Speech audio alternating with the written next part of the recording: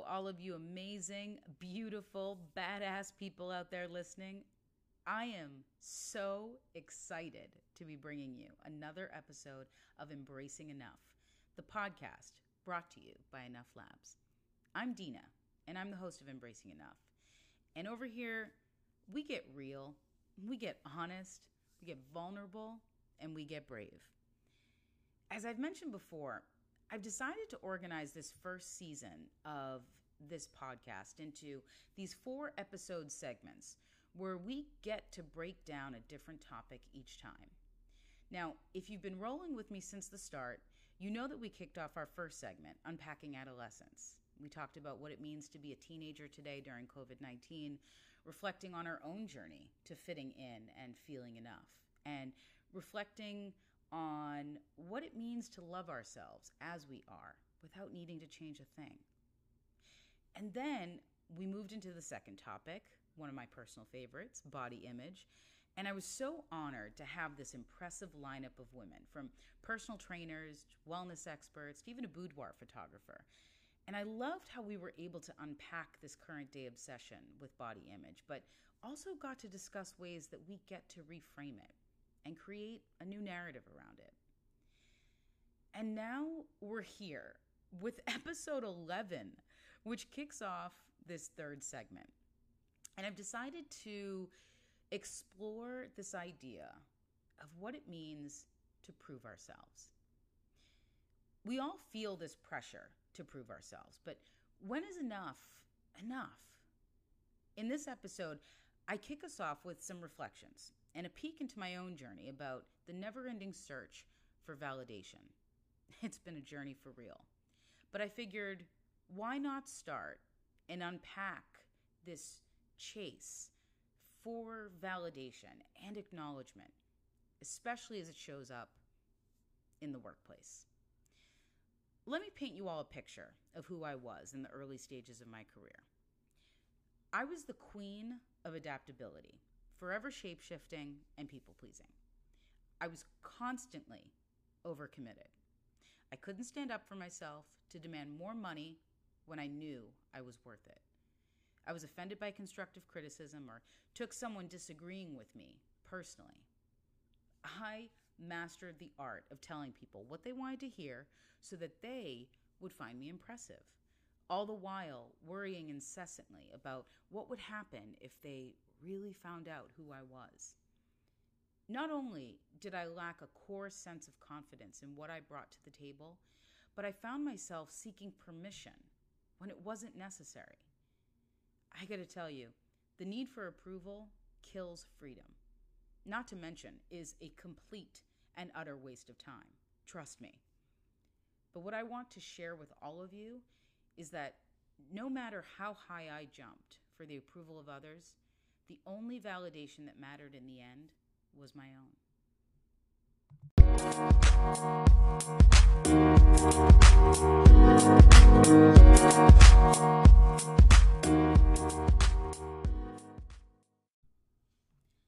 It usually starts out as a pretty logical tactic, right?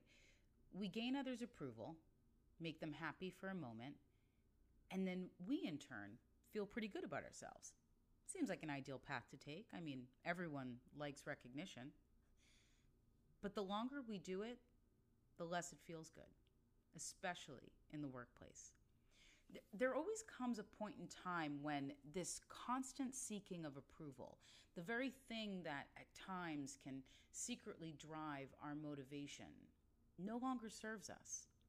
We reach a point where we realize we're actually turning our backs on what we fundamentally know to be true. And what's worse, we turn away from who we are. For real though, that need for validation on the job that we're doing, whether it's in the salary you make, the public praise, or the acknowledgement that you deserve to be promoted, it can all be extremely addictive.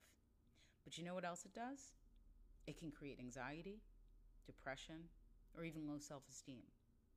It's sad to say, but the desire to get people to approve of me and my actions actually motivated a lot of my choices early on in my career. When I got my professional start, I was eager, to say the least. My need for approval created this immense anxiety about the value that I provided as part of a team. And it actually caused me to spend way too much time on tasks in order to perfect them. You see, I chased perfection in everything I did, and I would settle for nothing less. Perfection showed up in how quickly I could complete a task. It was sought in everything I wrote. And I even became obsessed with delivering a quality product that was worthy of people's approval. It was all exhausting. But I thought to myself, this is the price you pay to get to that proverbial top, isn't it? I mean, anyone starting out in their field goes through this period of deciding what their path to advancement will look like. For me, in the early days of my career, I somehow picked up this message along the way that in order to get ahead, I had to put myself in situations where I could shine. For me, that ended up having me volunteer for committees on top of my position responsibilities. It had me agreeing to write manuals and procedures to explain how something was done when there wasn't a roadmap for me to figure it out. It even had me agreeing to stay in the office late to deal with backlogs that weren't even created by me. It was grunt work for sure, but I kept telling myself, people will see your commitment though. Impressing the right person could land you that reference for the next job or opportunity placed in your path. So stay the course, make sure you show up. But I was in these entry-level jobs in my field for several years. I even simultaneously kept working for one of these jobs while I was pursuing my master's degree because I was convinced that a master's degree would actually convince people that I could do more than what I was doing and could help potential employers see me with that right technical expertise to get those positions that I coveted so much. Well, that plan didn't really work out all that well because even after my master's, I was still finding myself stuck in these entry-level jobs that didn't afford me the opportunity to work on things that were really important to me. I was taking positions that I wasn't all that excited about in the vain hope that if they saw how much of an asset I was, I might be able to get the chance to do the work that I was really excited about. Maybe even travel? See, I wasn't someone who was anxious about trying new things outside of my comfort zone. But I was someone that if I was ultimately given the chance to try something new, I got stuck worrying about how it needed to be perfect. I can even recall one time I had this chance to give a presentation on how to integrate gender in the work that we were doing, and it was really early in my career. This was a presentation that I had prepared for weeks. I had everything nailed down. I was ready. But the second I walked into that conference room, I opened my mouth and I was crippled by fear. I swear, nothing that came out of my mouth made sense. I was sweating. I couldn't string a sentence cohesively together. And I looked across that long conference room and I felt the weight of all of these eyes on me. And I had decided in that moment that the only thing that these folks were saying inside was fraud, imposter. Why is she talking about something she knows nothing about? She doesn't even have experience working overseas. The memory of that presentation still gives me chills when I think about it today. I remember blowing off work early, calling a friend, and heading to the movies to think about anything but the disaster that was my day. I felt like I could never hold my head high in that office again. My confidence was totally rocked. Now, of course, I'm able to say today that I survived from the humiliation I felt during that presentation, but for years, the memory of it absolutely haunted me. And I didn't love the workplace that I found myself in. I remember driving to work in my Nissan Altima, crying uncontrollably. I knew I should feel good about the fact that I was working in my field, in something that I had gone to school for, which was rare. But I felt like I was losing this awareness of what was important to me, what actually drives me, and what would make me happy. I felt completely stuck doing work that I didn't particularly enjoy, and I continued these habits that were counterproductive. After a lot of deliberation and thinking about what really mattered to me, I finally reached a point where I was able to let go of what others' acceptance looked like and veered off course to do something different. I knew I wanted out of the DC rat race for that moment, and I was tired of doing work I wasn't connected to and wasn't getting paid enough to do. I wasn't getting paid enough because I was working nights at that point in time at a local Barnes & Noble bookstore for 3 nights a week. It definitely helped with some of my bills, but definitely left me severely overworked. I can recall restocking and reorganizing the travel book section. And I found myself just glancing at all of these places in the world that I dreamt about visiting and working in. And because I wanted to learn about other cultures and I wanted to find some small way to do good work. I knew I wanted more. I wanted out of DC. I wanted some kind of adventure that I could really see the work I had studied and been somewhat involved in was really about. I did some research and landed on a fellowship program that sent development professionals and educators to 10 different countries in sub-Saharan Africa. I, of course, was scared to apply, but once I did, I felt relieved that I had actually given myself a shot. And it wasn't easy to submit because by this point, I had already received nearly 10 rejection letters to other positions and opportunities overseas. But then the letter came in the mail, and I had been accepted. And they were sending me somewhere that I knew virtually nothing about, frankly, had never really heard anything about. Djibouti. Not being in a traditional workplace setting, I was finally able to get in touch with what really mattered to me. I could dare to be creative and try things I had never done before. I felt like I was getting clear about what life could look like if I made decisions based on what's right for me instead of what others would ultimately approve of. To many, giving up a job in DC in international development where I was technically on track to continue to move up that career ladder was a huge risk. And when I told them that I was traveling for less money and the risk of rolling power outages and other removals of comfort, very few understood my why. My time in Djibouti was not always easy, but it did offer me a profound lesson. Contrary to popular belief, you don't need to be or appear constantly busy in order to be successful. You can see success as a measure of doing what matters to you. And I will be forever grateful for the ability to slow down, to have wonderful in-person conversations with my students, engage in these critical discussions about development with friends on long road trips, and the gift of impromptu encounters with people over tea. My experience there proved to me that even though I didn't have all of the formal training that would have me prepared for that role, I was able to surprise myself and figure it out.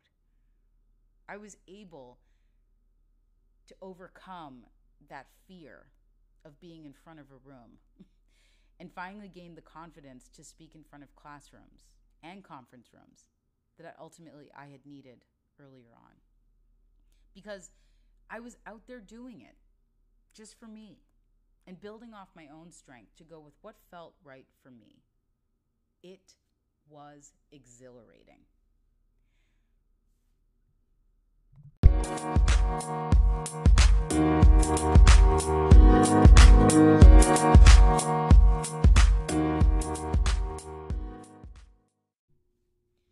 You know, when I look back on my career, I know it wasn't all me.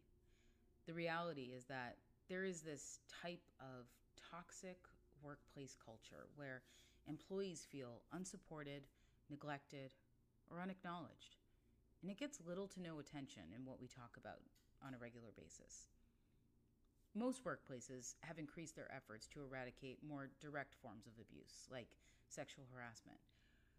But they've done very little to address the more subtle forms of abuse, the microaggressions, the pressure to perform, and the criticism that accompanies not producing a desirable product. I recently completed a course on holistic approaches to anti-racism. It's offered by Stephanie Kimu and Cece Battle. I'll post a link about the course if you're interested in learning more, but I highly recommend looking into it. I absolutely loved the course and got so much out of it, so definitely try to check it out. One of the readings that was a part of this phenomenal course talked about how perfectionism is one of the many characteristics of white supremacy culture that shows up in our organizations that is severely damaging. As I read about the ways in which perfectionism shows up in our workplace culture, it started to click in a major way of why so many of us struggle to feel at peace with our performance at work and feel like there is this endless battle of needing to jump higher. Let me read you a couple of these examples, and you can decide whether they sound familiar to you. Little appreciation expressed for the work that others are doing, or the appreciation that is expressed is usually directed to those who get most of the credit anyways.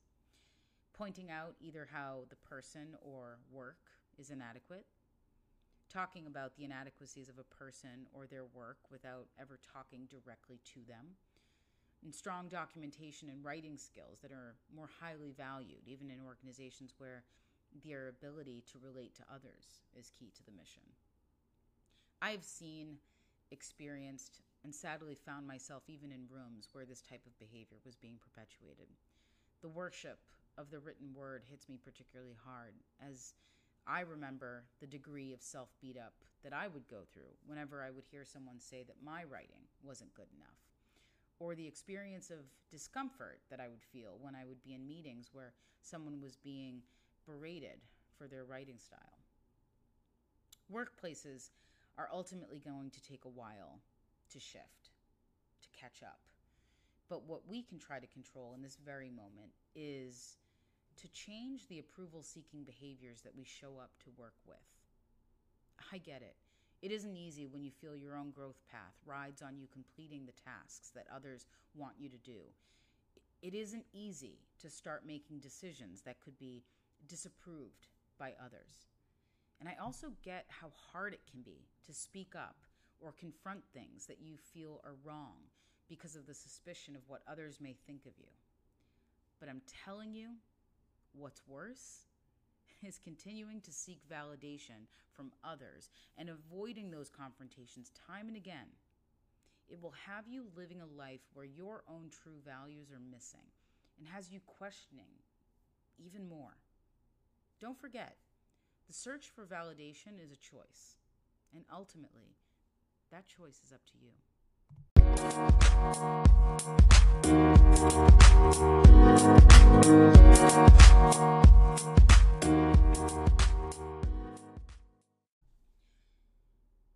When I think back to that gut-wrenching presentation where I could barely form a sentence, don't get me wrong, I still cringe.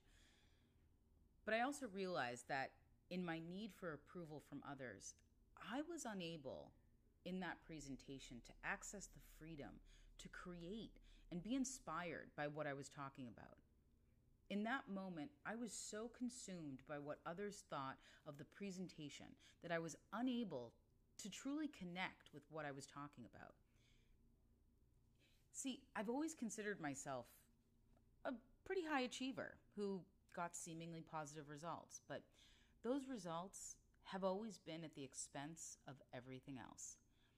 When you're driven to achieve solely because you want to impress others, you wind up doing too much, feeling overwhelmed, getting lost in your thoughts about your challenges, people-pleasing, overworking, and avoiding making time for yourself because you constantly find yourself unable to say no.